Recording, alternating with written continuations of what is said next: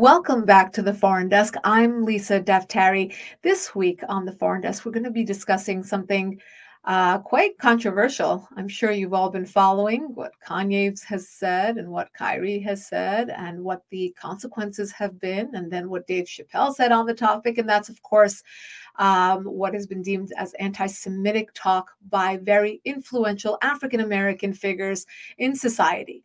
And I wanted to invite my friend on for a very long time, Pastor Dumisani Washington, to break this all down for us. This is somebody who has dedicated his life to telling the world about the very natural relationship between the African American community and Israel and Jews.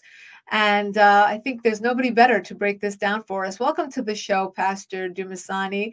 Welcome. I want to actually tell people about your background. You're the founder and CEO of the Institute for Black Solidarity with Israel, IBSI. You're also the founder of the former diversity outreach coordinator for KUFI, and a pastor, a musician, and more than anything right now, a very important voice and influencer in all of this.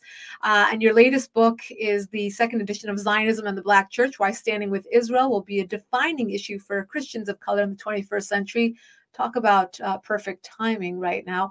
I want to give you the floor because I think, I've been following your tweets or following you on Instagram, as I know many people are, and it seems like you capture everything so beautifully, so appropriately, and this is something that's very close to your heart. So I'm sure this has been very devastating for you to watch the unraveling of this very natural relationship between Blacks and Jews and have it be so raw, so front and center right here in pop culture and politics, wherever we're seeing it. Right.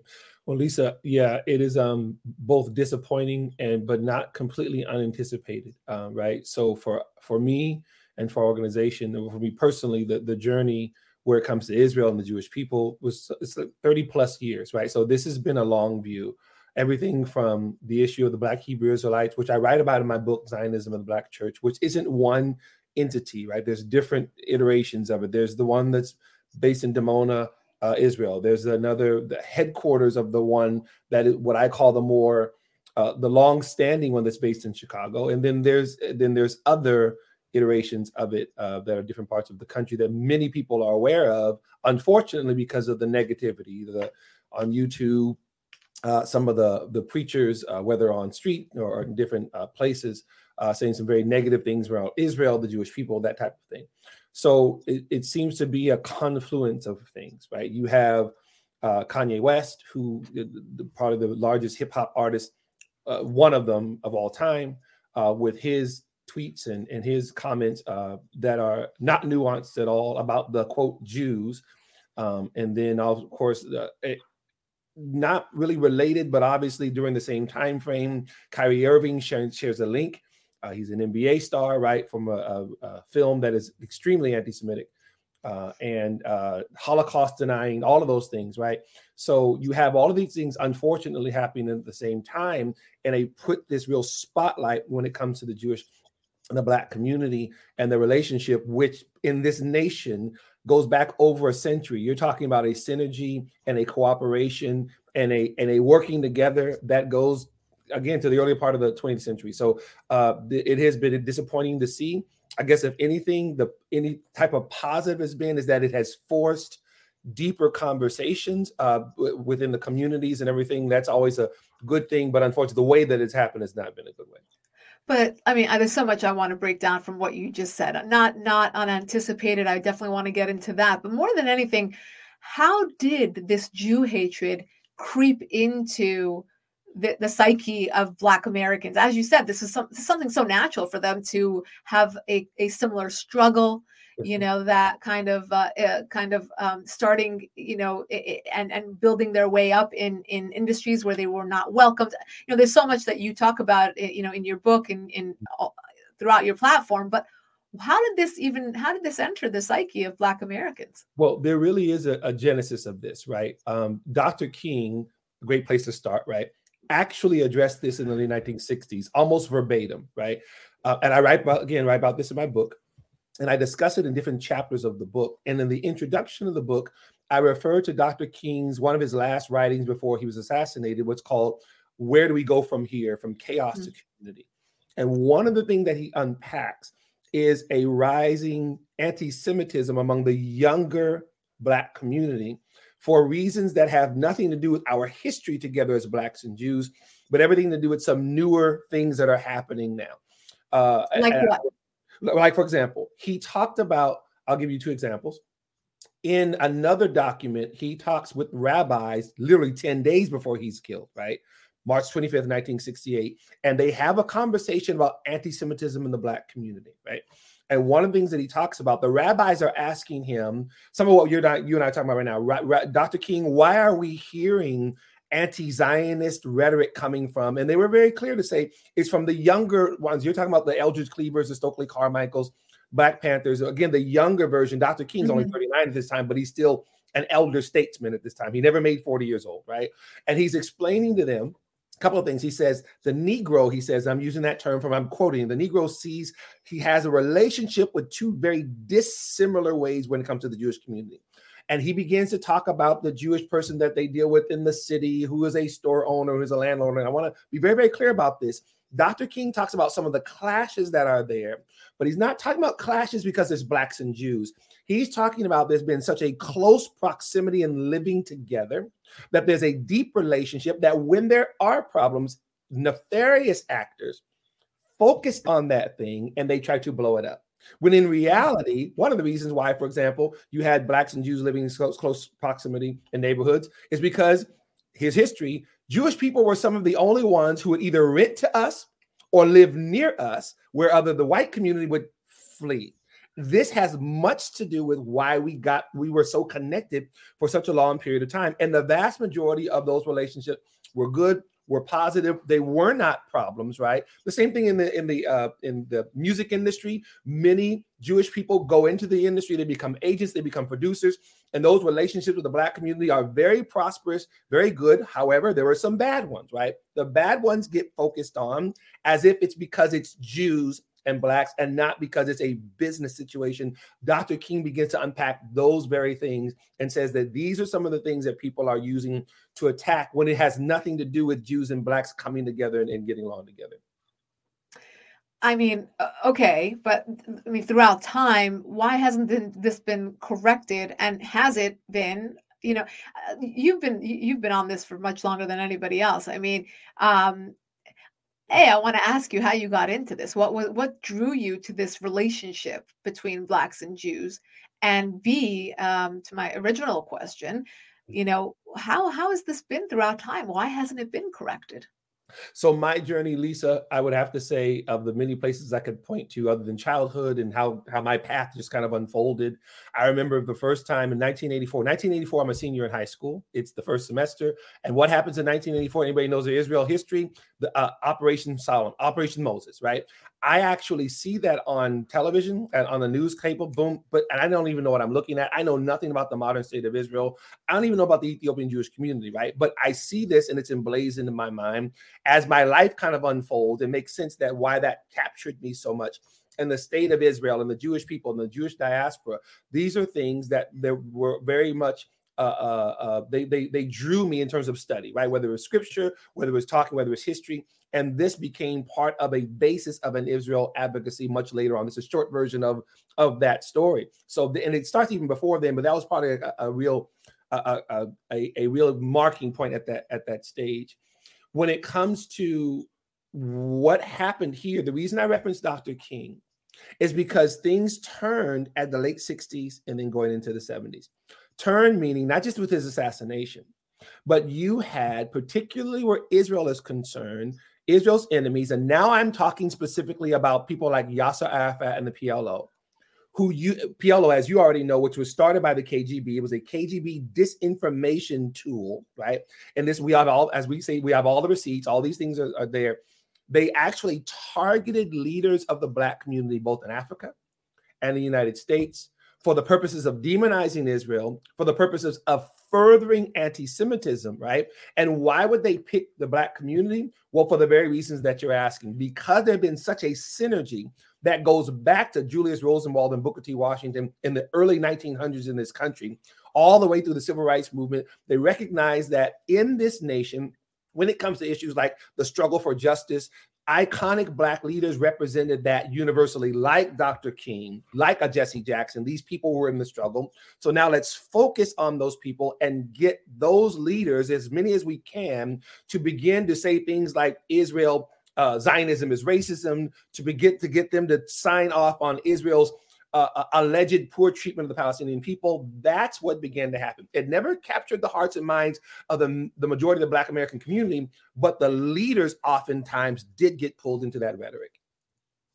Is that what you would say happened in BLM, for example? Because you see so many American Jews support BLM. Yes. We're talking about 2020, yes, right? Mm-hmm. And as things started to unravel, yes, I don't know, people are still drinking the Kool-Aid. I don't know what's going on. But I mean, how would you tie that then from historic, 60s, 70s, fast forward to BLM and how, anti-Semitism infiltrated that movement again? Not a book plug, but I actually draw that correlation in the book, Zionism in the Black Church. BLM then becomes the modern day iteration, if you will, of the PLO. And these are controversial statements, but they're just true. For the people who would see BLM and try to view it as an NAACP, that's why it's confusing, because it's not. It's not an urban league. It's not focused primarily in the Black community, especially when it is now parroting the talking points of the PLO, right? We would ask people sometimes some very, very obvious questions, because BLM, as many people may not realize, didn't start in 2020. It actually started in 2013, right? By the time the Ferguson controversy happens with Mike Brown, which is 2014, this is when BLM begins to emerge as a more of a household name, right? And so what it immediately begins to do is take the issue of criminal justice, police brutality, and it connects it to the Israeli-Palestinian conflict, which should have been the first red flag to anybody watching, because those two things have nothing to do with each other. But that becomes their talking point, and they begin to demonize Israel while they begin to ostensibly fight for human rights where the Black community is concerned. And I want to read your tweet on where all this is headed, because you did say this was not unanticipated. You say, one key reason why anti-Semitism will get worse is because the progressives that control education, social media, and much of the corporate world will not stop pushing CRT, DEI, BLM, and all the other racist nonsense social justice warriors live for. Yes, ma'am. And so you know me by now, Lisa, I shoot from the hip, right? That's very much how we've gotten here, right? Those progressive ideologies that have victimization at their core, hatred for America, hatred for the West, hatred for white people, on and on and on. Not only do they not do any good for the Black community, they actually produce more demonization of the other. And when people begin to use colorism, like the opposite of what Dr. King said, not by the color of their skin, but the content of their character. When we do the inverse of that and we begin to attack not things that are unjust, but the things that are white, things that are Jewish, things that are Ashkenazi, this is how you get that type of thing. As you know, Lisa, the critical ethnic studies curriculum, which became law for California State Universities in 2020, has within it the demonization of Israel. That Israel is committing genocide, that Israel's an apartheid state. Kids are learning this in school now. So if they thought what Kanye said was bad, people are being systematic, or Kyrie, the film that he posted, right? They are learning this type of material now in school, not just in California, across the country. Right. That's what we mean by that point. Yeah, and I was going to get to that next. Perfect segue. How this is being introduced by politics and then piggybacks on, pop culture and all these other figures that are more in the spotlight. And it's almost like the court of public opinion is deciding on the Kanyes and the Kyries, but no one's talking about Gavin Newsom or Joe Biden. No one's talking about Ilhan Omar or Rashida Tlaib as being the ones who are bringing this on, or more importantly, the UN. Where every single day they have a new investigation into Israel, a new condemnation against Israel, but yet the Iran regime is still sitting on their Women's Human Rights Council. I mean, it's really clown talk, but at the end of it, I mean, why is a small country like Israel, and if anybody here is trying to say Israel and the Jewish people are not synonymous, come at us. We have the receipts. I love that we have the receipts. Yes. So we're not going to allow for that. We're going to say the extension of Israel being the Jewish people. So if you're targeting Jews here, obviously you're targeting Israel. And if you're targeting Israel, you're targeting Jews. They'll be one and the same in this conversation. Why with all the child trafficking, with all of the horrific things that are going on in the world right now, the Iran movement, for example, it's a women's led movement. No one's paying attention. Everyone's fixated on Israel. Right. Why is this such an easy target, and why was it so easy to penetrate, and all these different elements as you outlined? Well, for me, Lisa, one of the answers to that question goes back to me as I have to answer. I put my pastor hat on, right? It's very both a spiritual and a natural thing. Spiritual in that I'm a firm believer in the scriptures. I'll bless those who bless you, curse those who curse you, right? So this is a fundamental belief for me in that when it comes to the hatred of the Jewish people, I was sharing with some of our other constituents before. When you consider, for example, the conspiracy theories that are abounding now, the Jews control this, the Jews control that. Well, what happened with Pharaoh? When Pharaoh decided there were too many Hebrews, he starts a conspiracy theory. There's too many of them. They might try to overthrow us. Everything he said was a lie. None of it was all in his head. But the whole program that he started there, which begins the first redemption, was all in his head because of his fear of these prosperous Hebrews. Fast forward thousands of years later, the Jews control this, the Jews have that. Oh my God, we must do something about these people. So that's why I talk about it spiritual. Here, Pharaoh's gone, Hitler's gone, but that mindset remains. At some point, it begins to focus in our Jewish brothers and sisters for no reason other than they are prevalent in this area. They're prevalent, as you know, we have said it before. The fact that you have a lot of people, and Dr. King again addressed this as well. When I told you about that whole chaos of community, he was saying what was going on now in the Black community, which was newer, was that there were some who were beginning to harbor resentment to Jews, he said, I'm paraphrasing, because of their prominent places in society, not understanding how they got there. This is what Dr. King said over 50-something years ago. Wow. Fast forward now, we're dealing with it right now. Right, absolutely dealing with it right now. But how do we rid this influence? How do we correct the narrative? I mean, I know you're focused on a lot of initiatives for young Black people. I mean, top down, how do we get rid of this? Number one is always there's a 3-step thing that we do is education, and then it's advocacy, and then it's community engagement. This is part of what our actual model is, right? And number one is always When you say our, you're talking about IPSI, your foundation, or you're talking about just your own approach to this? Our organization, the Institute for Black Solidarity with Israel, and people can go to the website there and find out more, ibsi.org. And our PEACE initiative is actually addressing what we're talking about now. And PEACE is an acronym for Plan for Education, Advocacy, and Community Engagement. And that first part, of course, is education.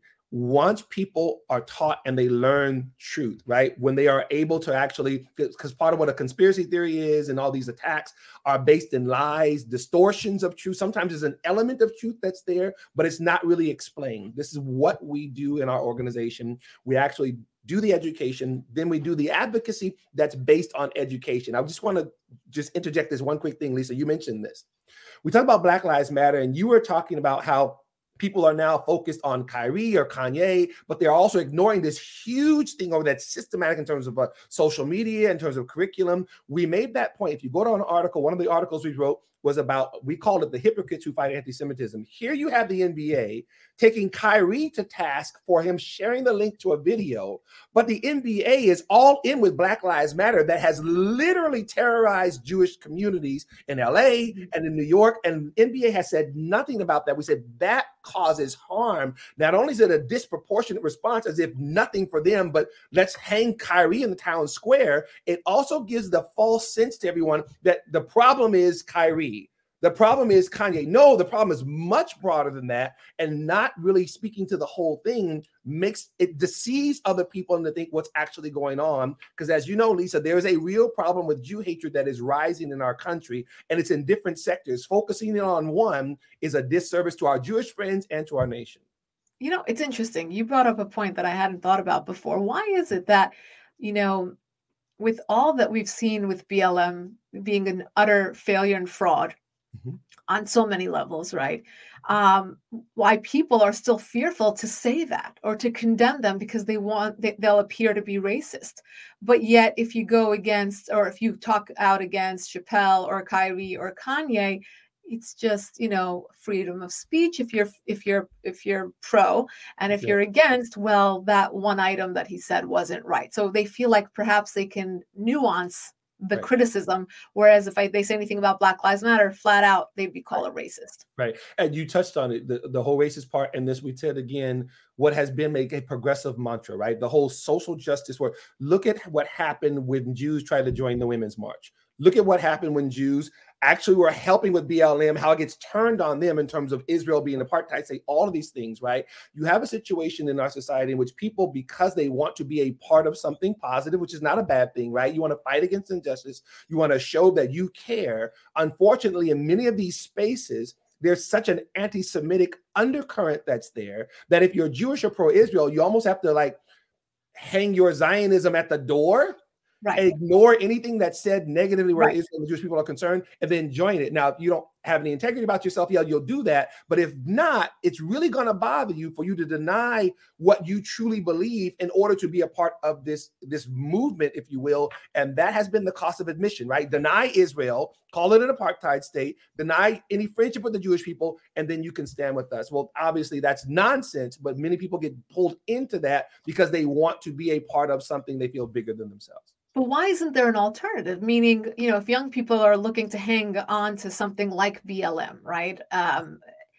Why aren't they listening to you instead of, the leaders of BLM on this? What's amazing to me is that when you're going back 50 plus years ago, like the Dr. King, or you're fast forwarding to now, when it comes to truly organic, real solutions or real speaking truth to power, that generally separates what I say sometimes in our church, the men from the boys, the women from the girls. In other words, it challenges your maturity. It challenges your integrity, right? In other words, do you want to just march and have signs and wear a t-shirt and hashtag? Or do you really want to be a part of something that solves real problems? And the reality of it is, in our pop culture, most people want to hashtag something, retweet something, Right. post something, and feel really good about themselves instead of really what we say, doing the work. Do you really understand the issues? For example, Lisa, all that's going on in Iran right now, and we know that there, for example, of many things, there are the Christian church that's there that has been suffering, standing along with all the other Iranians who are fighting for justice and for freedom. And you have Christians that are there who have been persecuted and all of these things. And they're now trying to tell the world, warning them that although what we're going through is real and we thank you for standing with us, we see the same type of despotism in other parts of the West. And now we, Iranian Christians, along with Iranian brothers and sisters who are standing, we're also saying we're concerned. We are seeing the same types of fascism. We're seeing the same types of totalitarianism in your countries. You need to be aware. Is the person really willing to do the work and understand what they're saying, or they just want to jump on a bandwagon, hashtag something about Iran, and then move on to the next thing? That's what it always challenges us to do.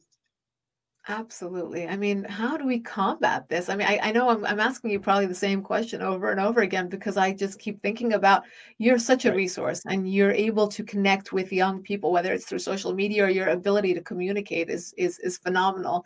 And your grandfather, no one would believe that.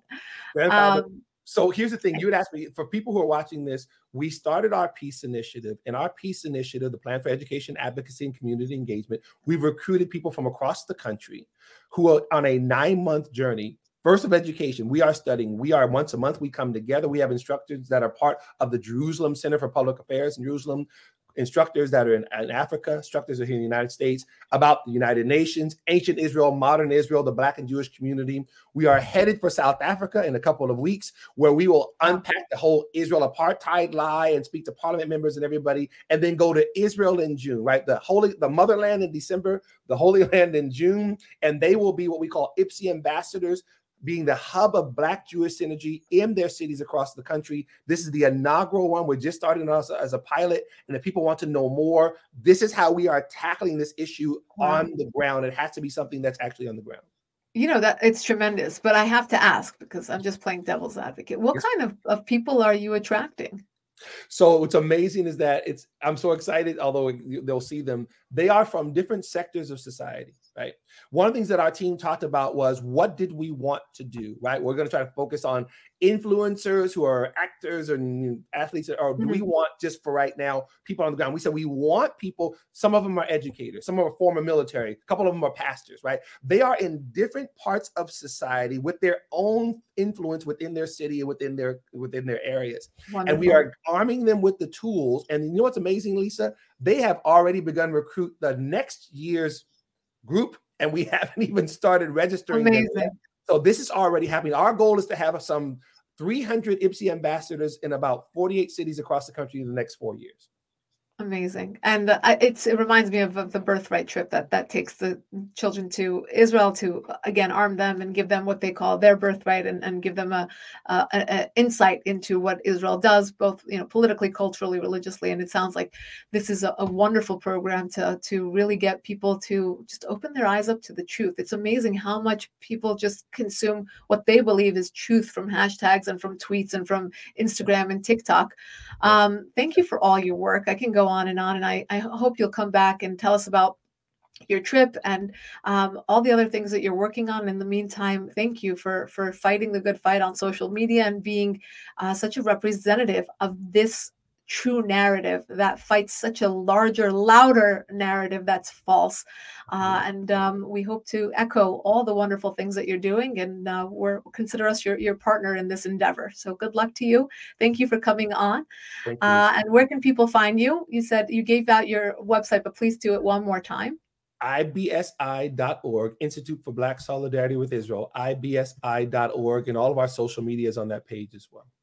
Wonderful. And for those of you at home who would like to subscribe to our weekly podcast, go to youtube.com/Lisa Daftari, and to sign up for our daily top 10 newsletter, go to foreigndesknews.com and you can sign up there. We will see you all again next time.